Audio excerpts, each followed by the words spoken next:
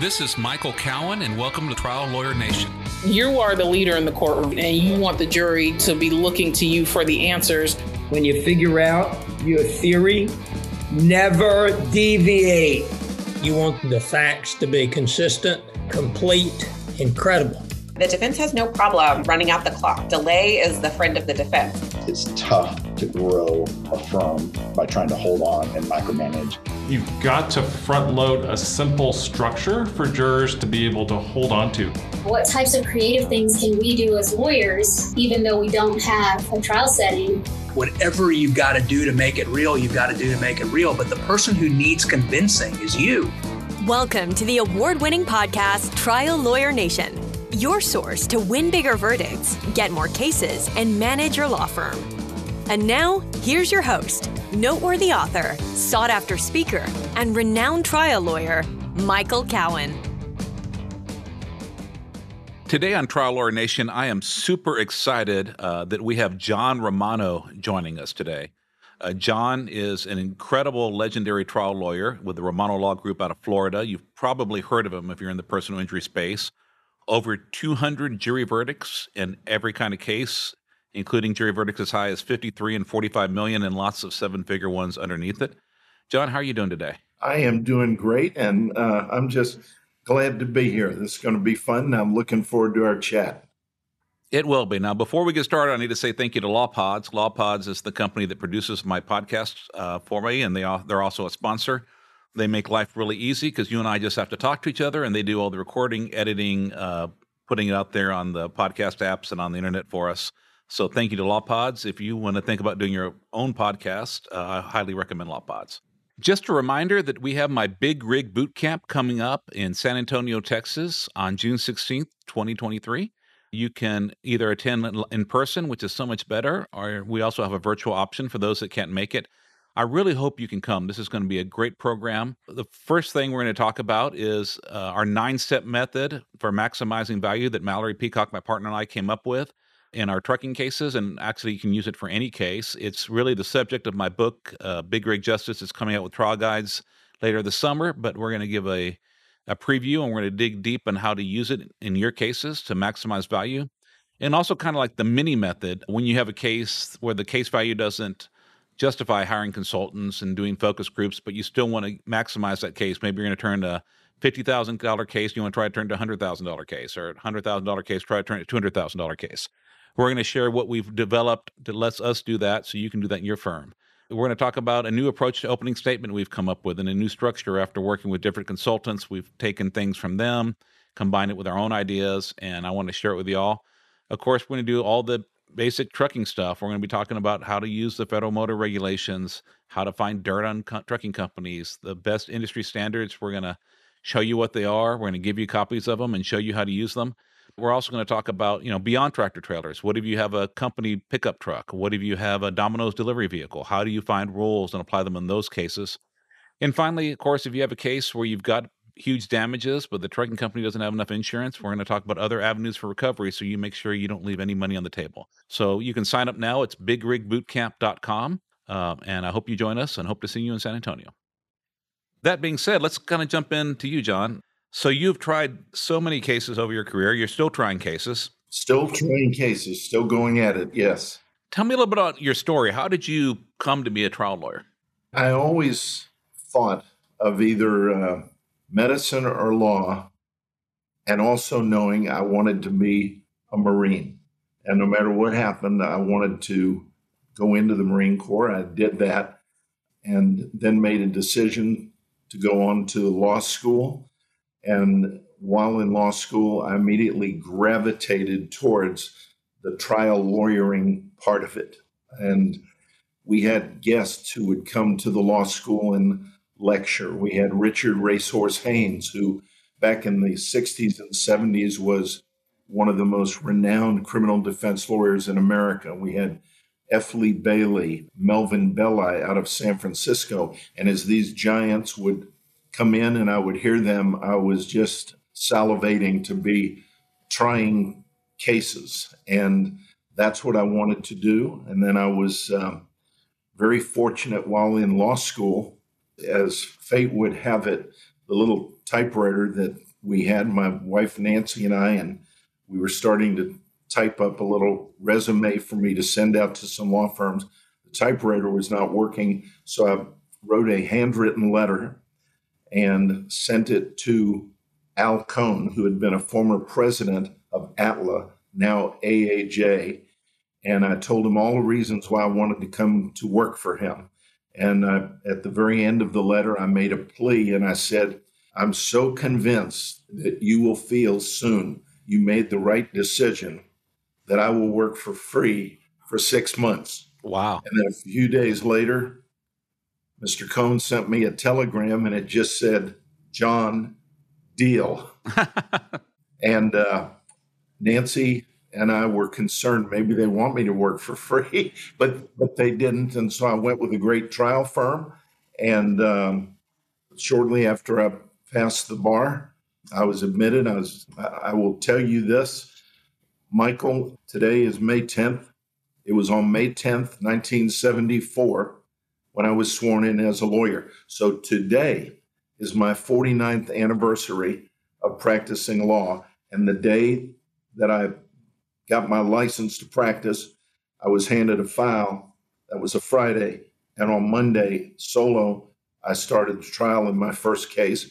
And then, as they say, the rest is history. That's incredible. Yeah, things have changed a little bit since then, as far as the willingness to let younger lawyers try cases. But that's a great story. Before I kind of move on from there into how you built your skills, I just want to touch on something you said. You wanted to be a Marine first. How was your experience as a Marine? How has that, I guess, shaped or affected your career as a trial lawyer? First thing that I would say is that when I was growing up, there were figures in my life. Several of my uncles had fought in World War II.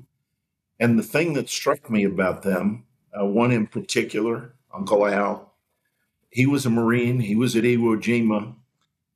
And everything about him exuded kindness, softness.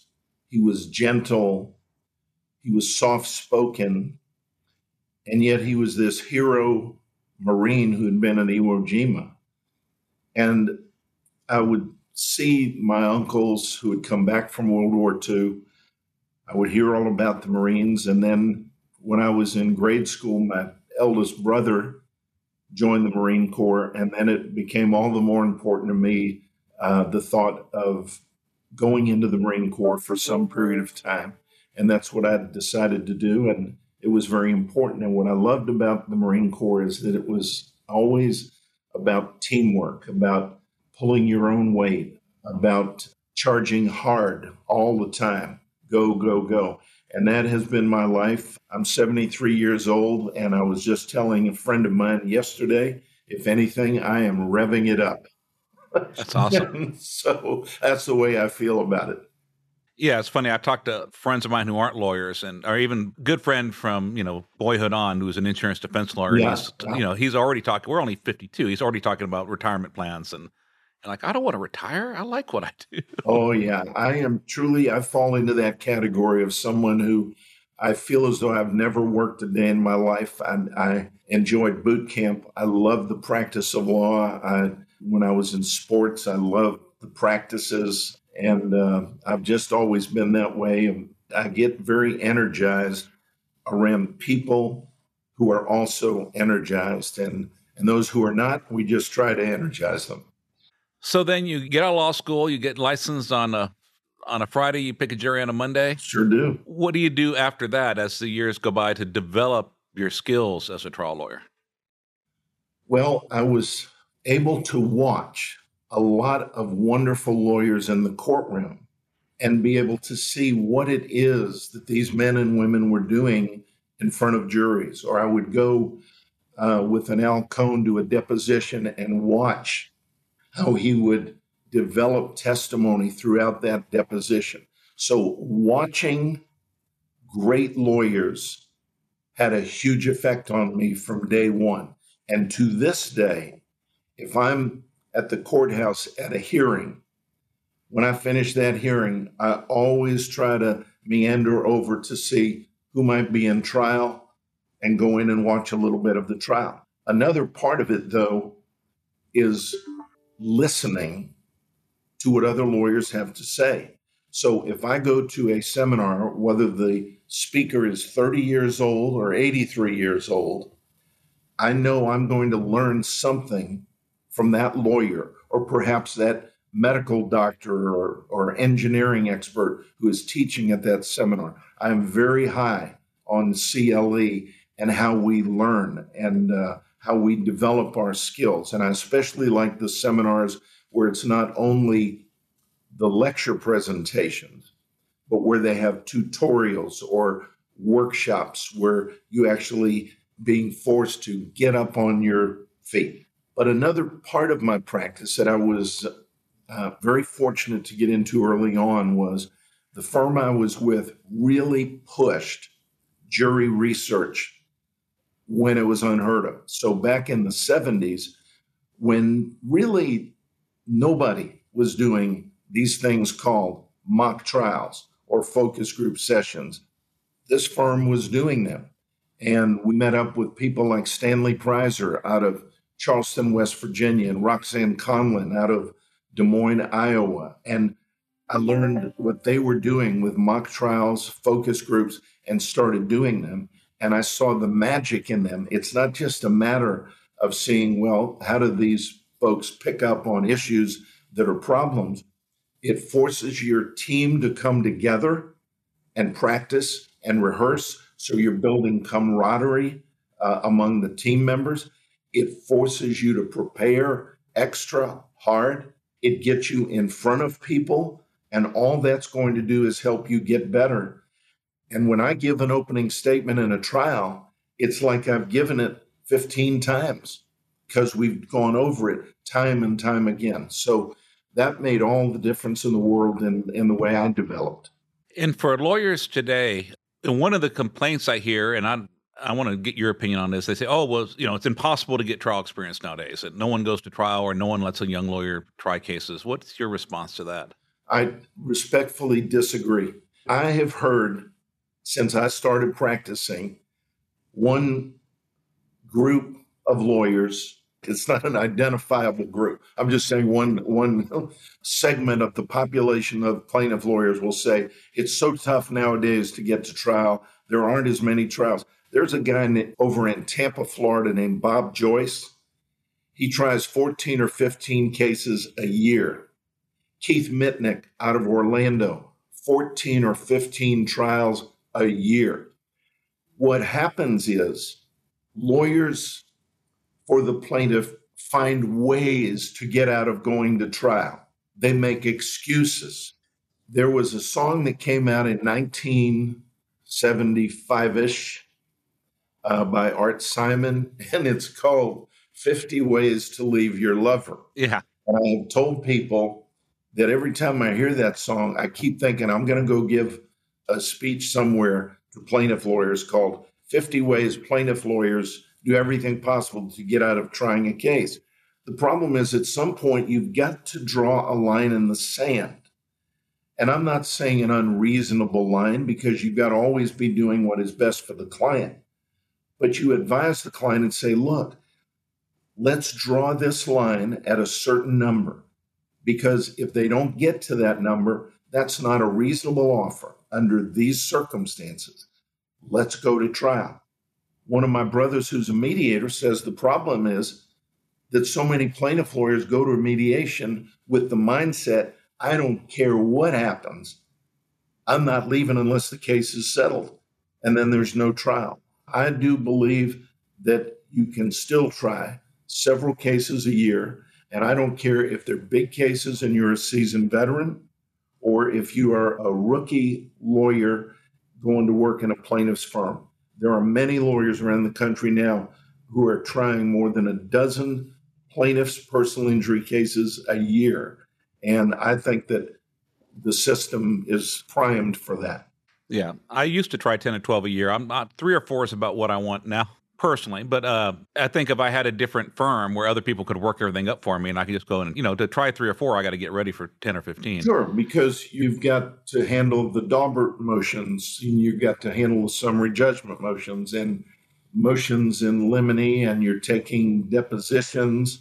And just in the last few weeks, I don't know how many depositions I've taken, but probably about a dozen or so in the last month, because we've had two cases in particular where I've just had to take a bunch of depositions, and we keep doing it. I think one of the big reasons that we as plaintiff lawyers often don't go to trial is fear. We're afraid that it's not going to go well, that we're not going to do well enough, we're not going to get enough money, or we're going to lose, or we're just going to mess it up at trial. What do you recommend to people for getting their mindset right so they can overcome that fear and just go to trial?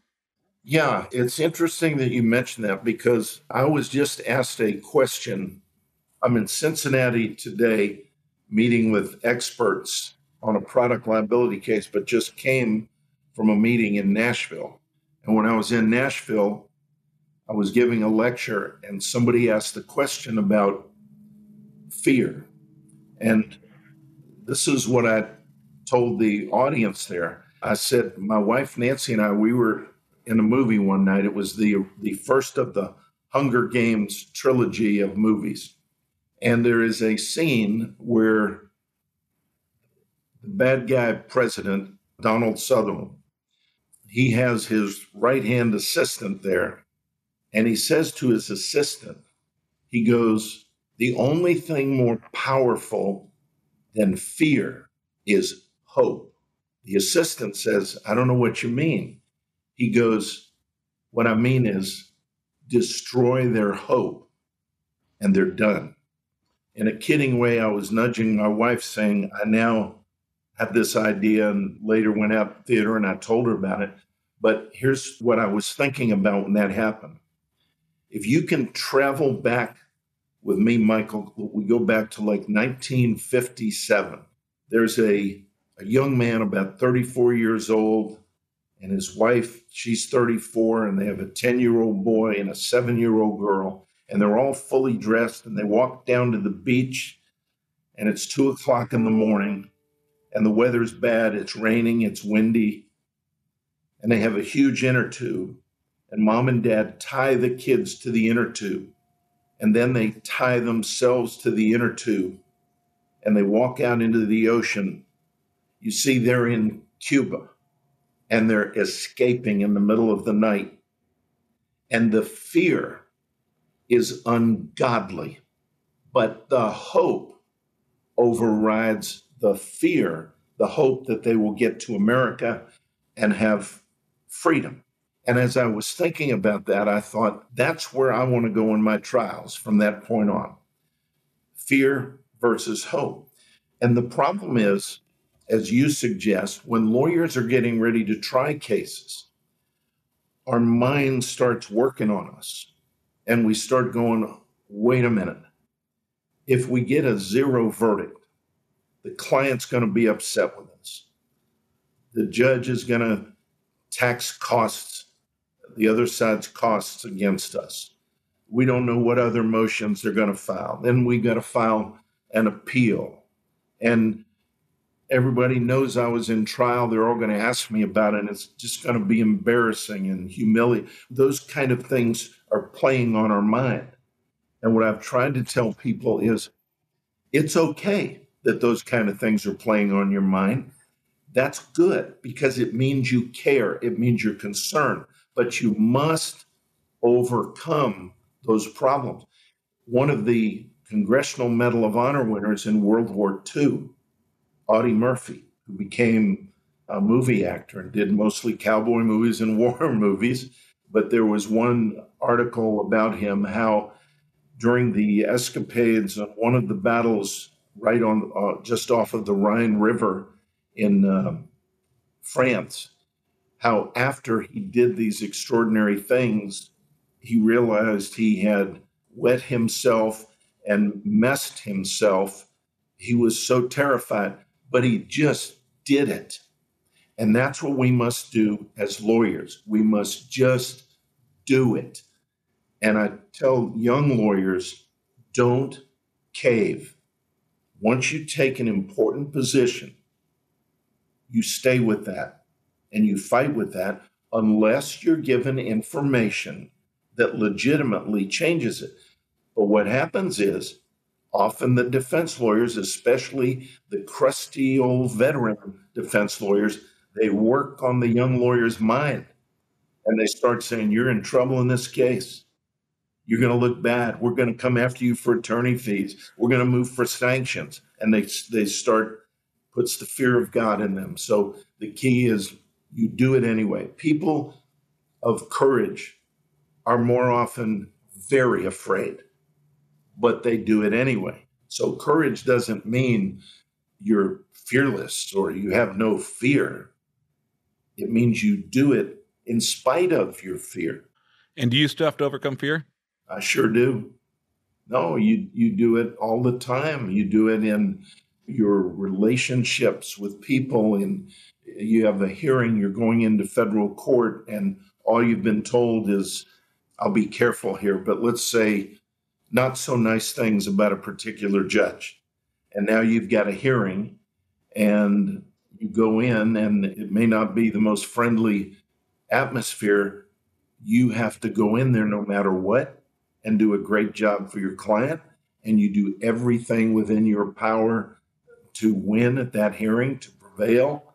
And you pray to God that you're going to say the right thing and not make a mistake and go off on some tangent. Yeah, I think it's also, sounds weird, but I think it's also valuable to lose a case because the world doesn't end. I mean, it hurts. Oh, yeah. And I would never intentionally lose a case, but first time I lost a case where I had $100,000 in costs and my line of credit was all the way run up, my credit cards were all the way run up. I wasn't sure how I was going to make payroll, a month later, but I survived. And the world didn't end. And people didn't start saying, you're a bad lawyer, I'm not going to send you any more cases. It just, you move past it and you go to the next one and you win the next one. It's just getting, NFL teams, when they go play, if you go play in the Super Bowl and lose, you don't say, well, I'm going to quit playing football. You go the next season, try to win it the next season. I know. And it's funny. I was talking to a lawyer who's up in the Midwest, and he had just had back-to-back very significant medical malpractice trials. And the first one, there was a defense verdict. The second one was just a tremendous plaintiff's verdict. And I was telling him after each of those verdicts, call me when the verdict comes in, and we talked. And after the second one, I said, I want you to remember the advice that I gave you the last time.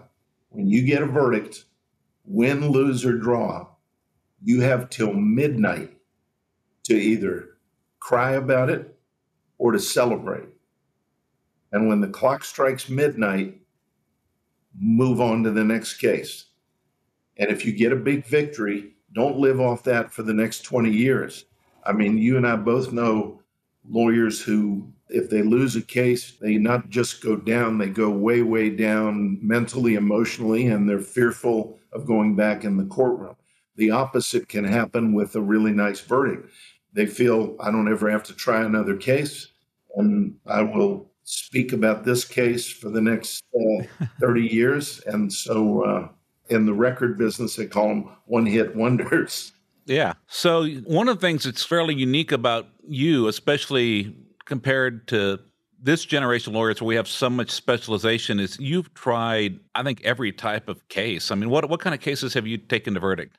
Well, wrongful death cases, traumatic brain injury, paralysis cases, trucking, auto, trip and fall, slip and fall, burn injury cases, eminent domain, murder, robbery, everything imaginable in the civil and the criminal arena. And I remember when I told you about these great speakers that were coming to law school, one of them was Stanley Prizer out of Charleston, West Virginia. And when he was introduced, it was interesting. They said he had the year before obtained a verdict in Pennsylvania in a med mal case that was the record for Pennsylvania at the time. Now, this was back like in the 1950s when he got that verdict. But then later, when I saw him, it was the early 70s, they said he had just come off back-to-back trials where in one, it was a product liability case in West Virginia, a record verdict, and then he represented the sitting governor of Kentucky in a criminal case and got an acquittal. And he was talking about that, and he goes, if you are a really good lawyer, you can try any kind of a case. So don't think that cross-examining an expert in a murder case is different than cross-examining an expert in a med mal or a products case. A lot of what you are doing is the same. Now, the particular strategy or tactics or the language you have to use, the procedural rules, they're going to differ. And that got me to thinking, wouldn't that be cool to be trying many different kinds of cases? Back a few years ago, I came off a med mal case, then went right into a case where I represented a guy who was with the Greek mafia out of New York City. And that was a solicitation to commit first-degree murder case. And then right from there into a product liability trial. And I just find that there are so many similarities. Each year, the law firm of Cowan Rodriguez Peacock pays millions of dollars in co-counsel fees to attorneys nationwide on trucking and commercial vehicle cases. If you have an injury case involving death or catastrophic injuries and would like to partner with our firm, please contact us by calling 210-941-1301 to discuss the case in detail and see where we can add value in a partnership. And now, back to the show. I can see how the trial skills have a lot of similarities, but as far as getting up on the subject matter expertise, what do you do to be able to practice at a high level when you're doing products 1 week and then medical negligence and then trucking and then maybe criminal? Well, if it is an area where I legitimately go, look, I need help on that area of the law. I'll give you an example. In about 1995 or 96, I got a call from someone who wanted me to defend a case in Alabama involving patents and trademarks. And I said, I can't do that. I don't know anything about that area of the law. And they said, no, what we want is you as a plaintiff lawyer to take the case because we want to counterclaim for patent infringement. And I said, I don't think you're listening to me. I don't know how to do that. So after we got to talking about it, I said, I would consider it if you would consider letting me choose as co-counsel a wonderful patent litigation and trial lawyer. And we need to have it not full-time, but almost full-time, a chemical engineer because of what this case entailed, to where he or she will be at our beck and call until the case is over. With a snap of the finger, he said, done. And I said, well, I'm in. So I did that case, but I knew I need people with special expertise to be like my guardian angels walking me through things. And when we would get into court, if there was a motion having to do with patent law, I would let the patent lawyer handle those types of things. So that's one way of doing it. I do not suggest, recommend, or approve in any way, though, of a lawyer going beyond his or her area of comfort and handling some case you got no business handling just because you think you might make a good fee. That's not fair to the client. The client needs somebody who knows how to do that particular type of a case. That makes a lot of sense. I mean, I know I'm doing my first quitom case, but the first thing I did was find a law firm that does quitom cases. Yes, you better believe it. There are only a few of those around who do it well. Yeah. So, it's one thing to try a case, but you've got to have a good trial story. You've got to have your evidence, your discovery done, your evidence all put together to be able to have a story to tell. You and your firm, how do you prepare cases so that you'll be ready to have a winning trial story? Well, the story of the case starts around the time of the initial client interview. And I do hear lawyers say, well, I write my summation the day of the initial client interview. Well, I've never seen a lawyer really do that. It's talked about. But we do have to start putting together the pieces at the time of the initial client interview. And I saw a really interesting an image on the internet about persuasion, and it showed a person's brain as if it was a puzzle with 100 pieces. And the lawyer was taking one puzzle piece after another and putting it into the person's brain. And the finished product was this beautiful puzzle all put together.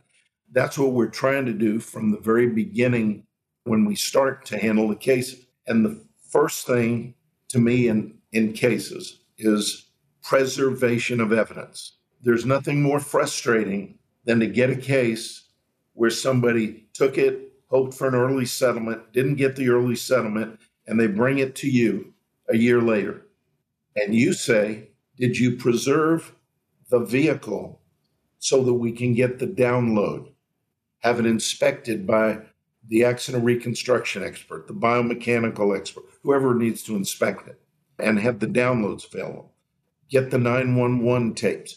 Did you have someone comb the area to see what was on surveillance tapes, etc.? Okay? It's so frustrating when that happens. I harp on that, and we've created series of checklists on what we need to do in those early stages. The first 24 to 48 hours, the first 30 days, the first 90 days. But while you're doing this, I like to make a call to my trial consultant. And I will say to the juror psychologist or juror sociologist, I want to get you involved in this case now. I get them involved right in the beginning, within a day or two after the case comes to us, because they're going to be with me when we're picking a jury sometime later. And then as we move along, you start thinking about, well, your case theme. You know, I just spoke with a trial consultant Sunday. I asked her in front of a whole group of people, typically, when do lawyers come to you and ask you to help them develop the case theme? And she shook her head and said, you don't want to know? I said, yeah, well, we need to know because I'm putting you on the spot in front of all these people. She said, usually it's a few days before trial. And I cringe. I know that you're cringing, but you know that's what people do. You start putting together the theme, the case theory, the case image, and your thoughts about where this is going within that first few hours and days. And then you start making notes. I'm a big believer in depositions are trial. A deposition is an event. So every deposition you take should be taken as if you're in trial and you have to win the case with that one witness. That's got to be the approach to a deposition. Written discovery can be very helpful. It's important, but I always tell people, remember, when you send interrogatories, you're basically asking the defense lawyer to provide you with his or her opinion in the answers. And that's really not everybody, but most people, that's what you get. The opposing lawyer is framing the wording as best as that lawyer can. So I could go on and on, but to me, that early preparation and doing it with intensity, that's the key. How about once you get closer to trial, what do you do to get yourself ready? Well, if we get a trial order in, I will tell you first, administratively, two things we do. So let's say today I get an order in from the judge and it says, here we are in May. The trial's going to start on the second Monday in November. So we know how many months before trial.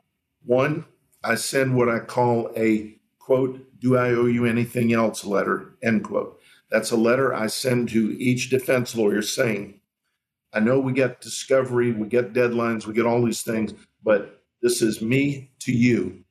Do I owe you anything else? Is there some interrogatory answer that we haven't provided you with? Is there some document you need? By the way, Joe, I noticed you haven't asked for a defense medical exam yet.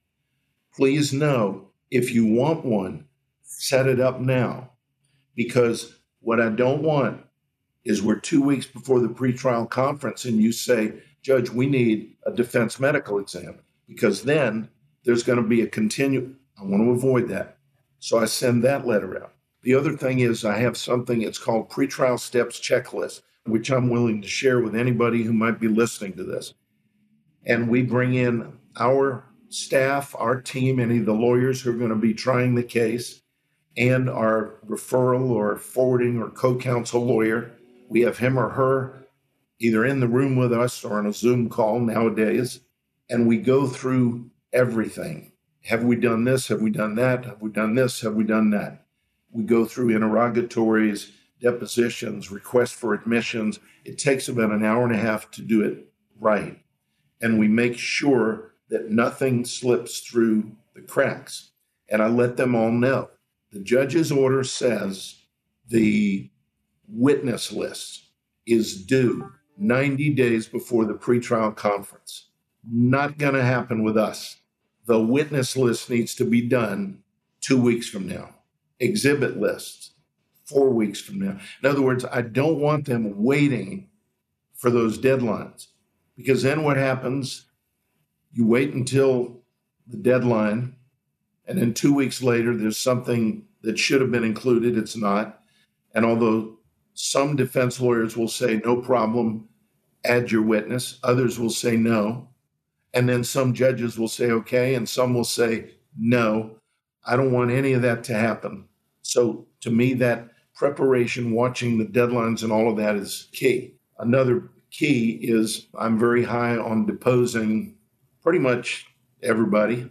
I'm not saying you have to do it in every case, but if it's a malpractice case, product liability, significant injury auto case, someone's paralyzed, dram shop case, I want to depose everybody. And you're deposing some because you know you're going to be using those depots to impeach people at trial. But I want to get all of those depots done. We videotape every deposition. I've always said if a deposition is worth taking, it must be taken as a video deposition. And to me, that's very important. I depose defense experts on video, and we get constantly so many gems in movement, in body language, in many ways. So it does make a difference. You also use the video to test your case when you're doing your jury research. We do. I mean, the mock trials, having the clips and having them all synced. A lot of lawyers, this is something that I guess people have different feelings on this, but I have a very strong feeling. When I take a deposition, at the end of the deposition, I always say, like the other day, I had a Zoom deposition.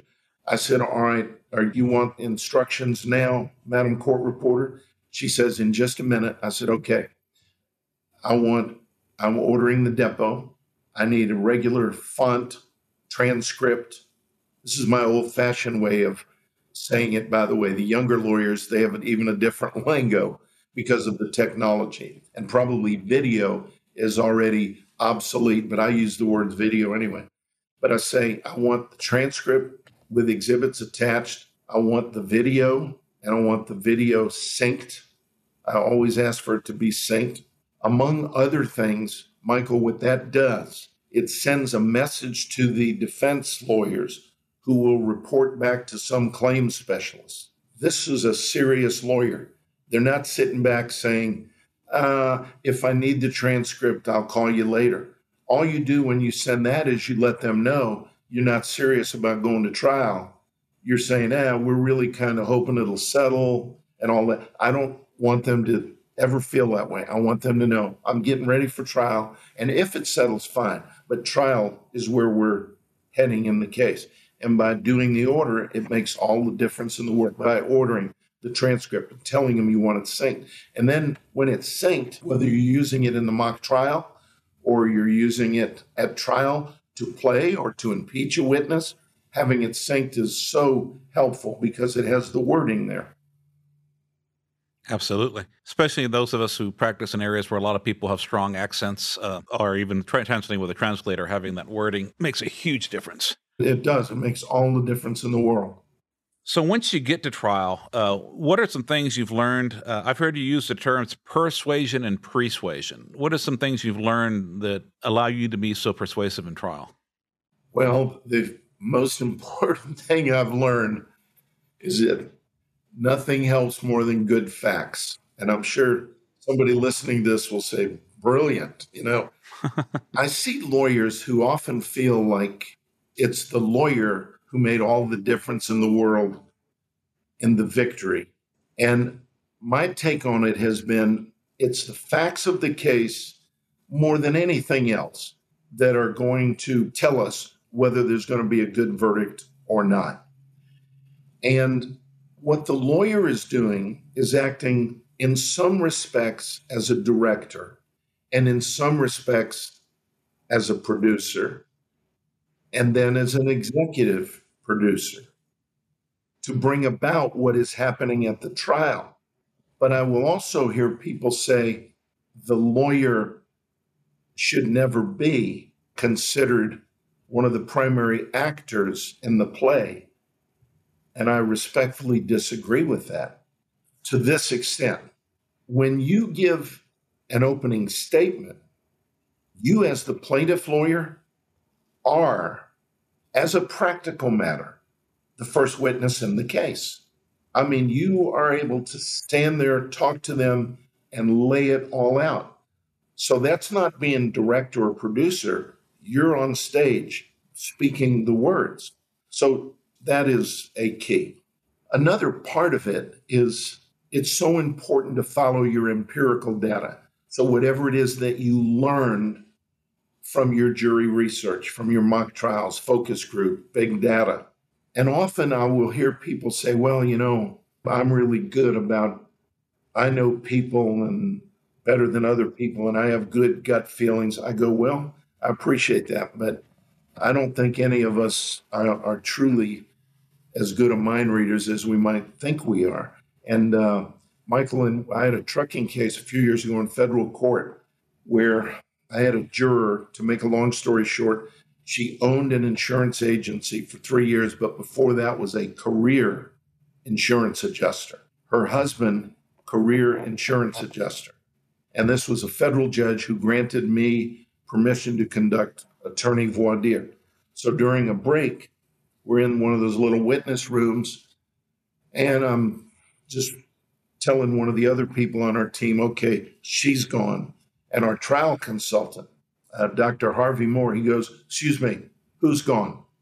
And I said, the insurance lady. And he goes, why is she gone? I go, we don't have time for this. Don't even go there. She's all insurance. This is what he said to me. He goes, Johnny, it's a good thing at least somebody in that courtroom is paying attention to what's going on. I said, go ahead. I'm willing to listen. He says, in spite of that, remember, she is the same age as our widow.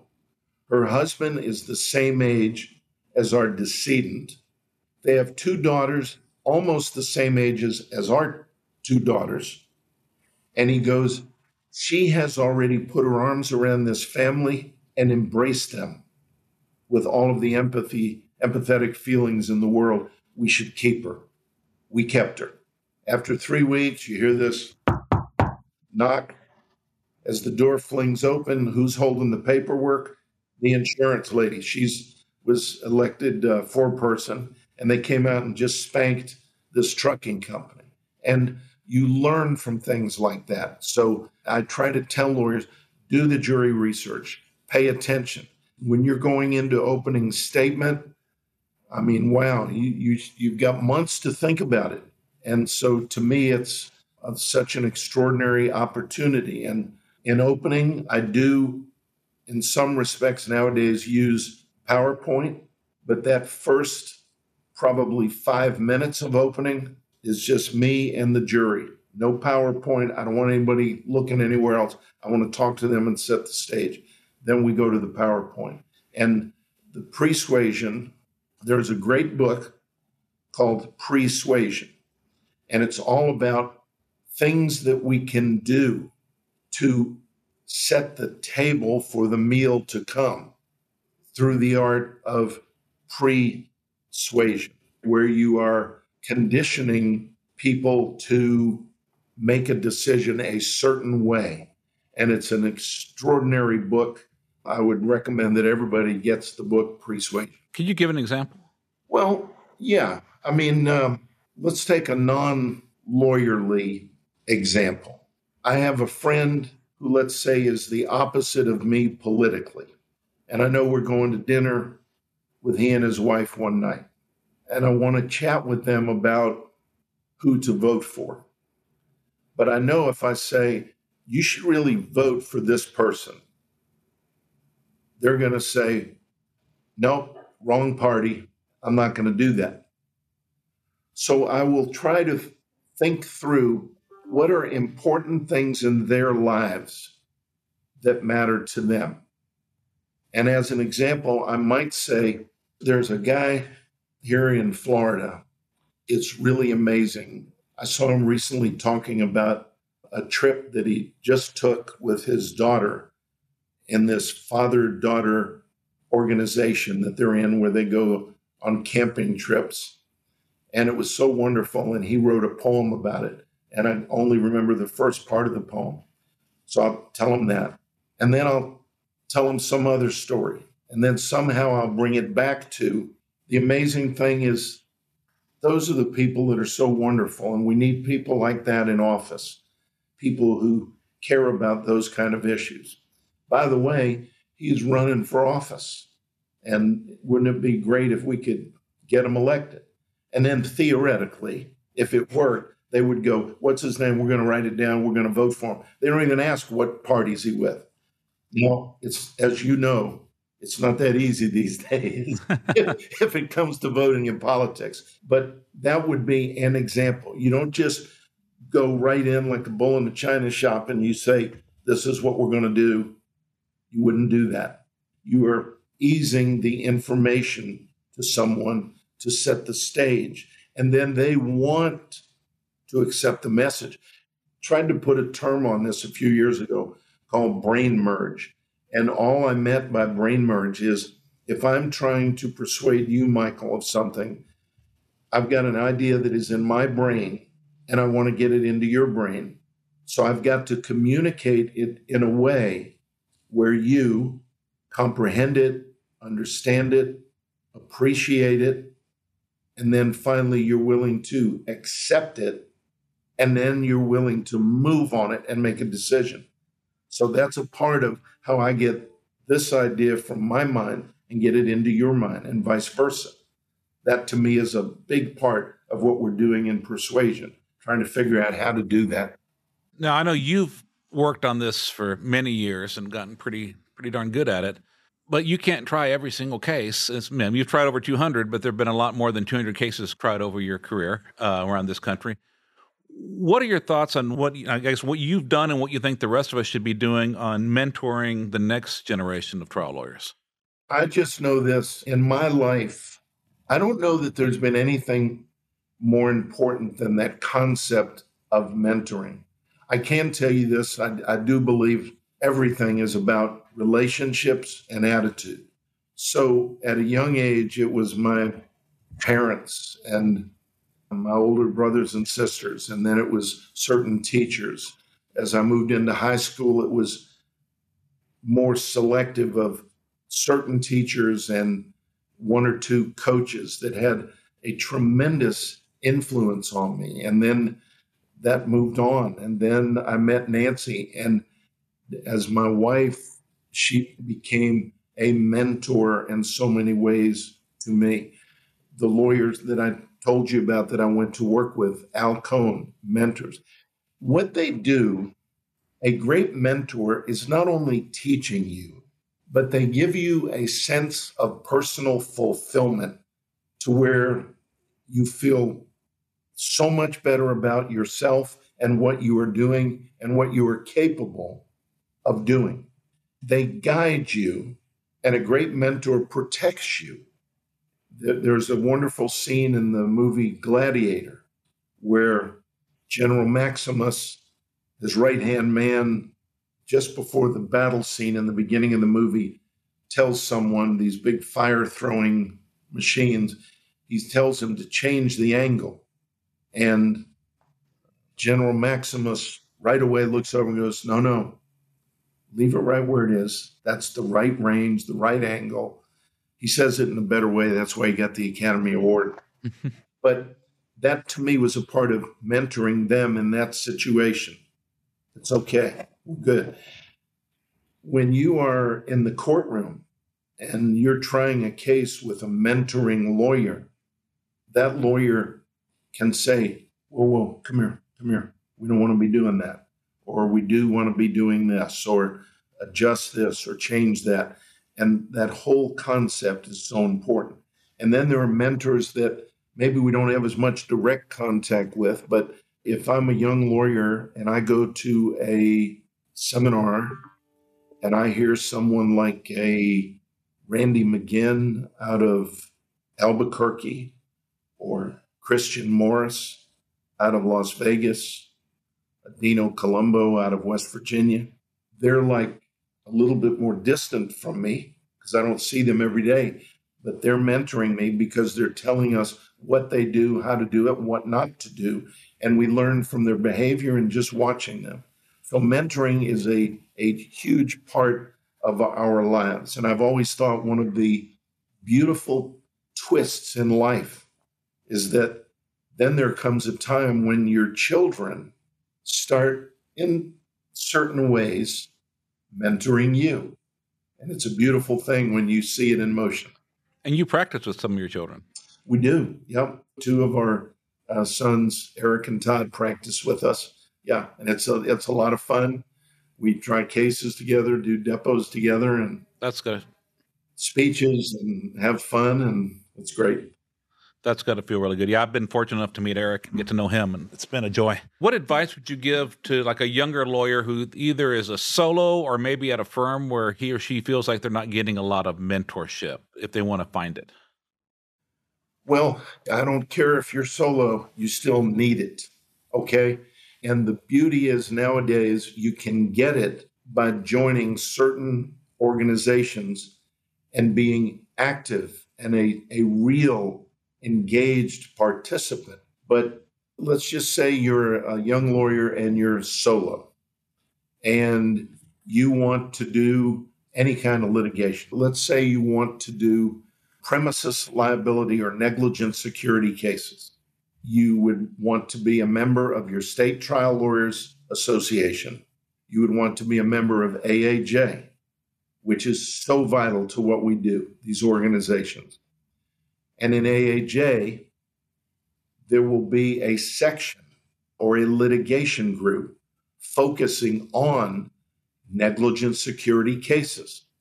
You join that group. As soon as you become a member of that group, they tell you, okay, we're going to have 3 or 4 seminars this year. We're going to have a bunch of webinars. But even better than that, we have a listserv. And if you got anything that pops up as an issue in your cases, you throw it on the listserv, and you're going to have the equivalent of a law firm of 500 lawyers around the country who will have ideas to share with you. One of the great organizations, Take Product Liability, I'm a member of AIEG, Attorneys Information Exchange Group. The listserv, it's insane how great it is.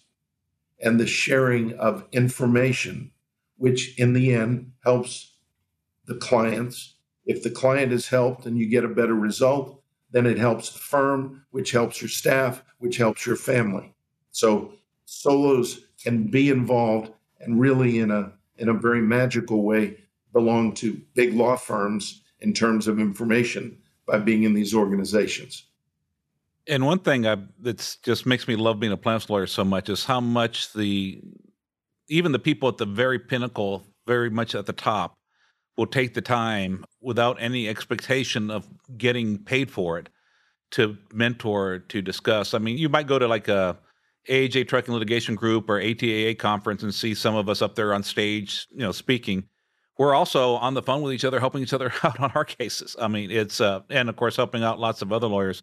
And really, to me, there's a great joy in doing it. But I also love the fact that people still do it for me. Oh yeah, no, it's wonderful. I would venture to say this, that if you took in calendar year 2023, arguably the 10, whatever they are, the 10 greatest plaintiff verdicts in America for this year, and in January of 2024, you are a 30-year-old lawyer and practice somewhere in the Midwest, and you needed help on an issue in a case, you could call the lead counsel in any one of those 10 cases and say, could you have Mr. or Miss so-and-so either get on the phone with me now or call me back. I'm a young lawyer from such and such a state, and I need help on something.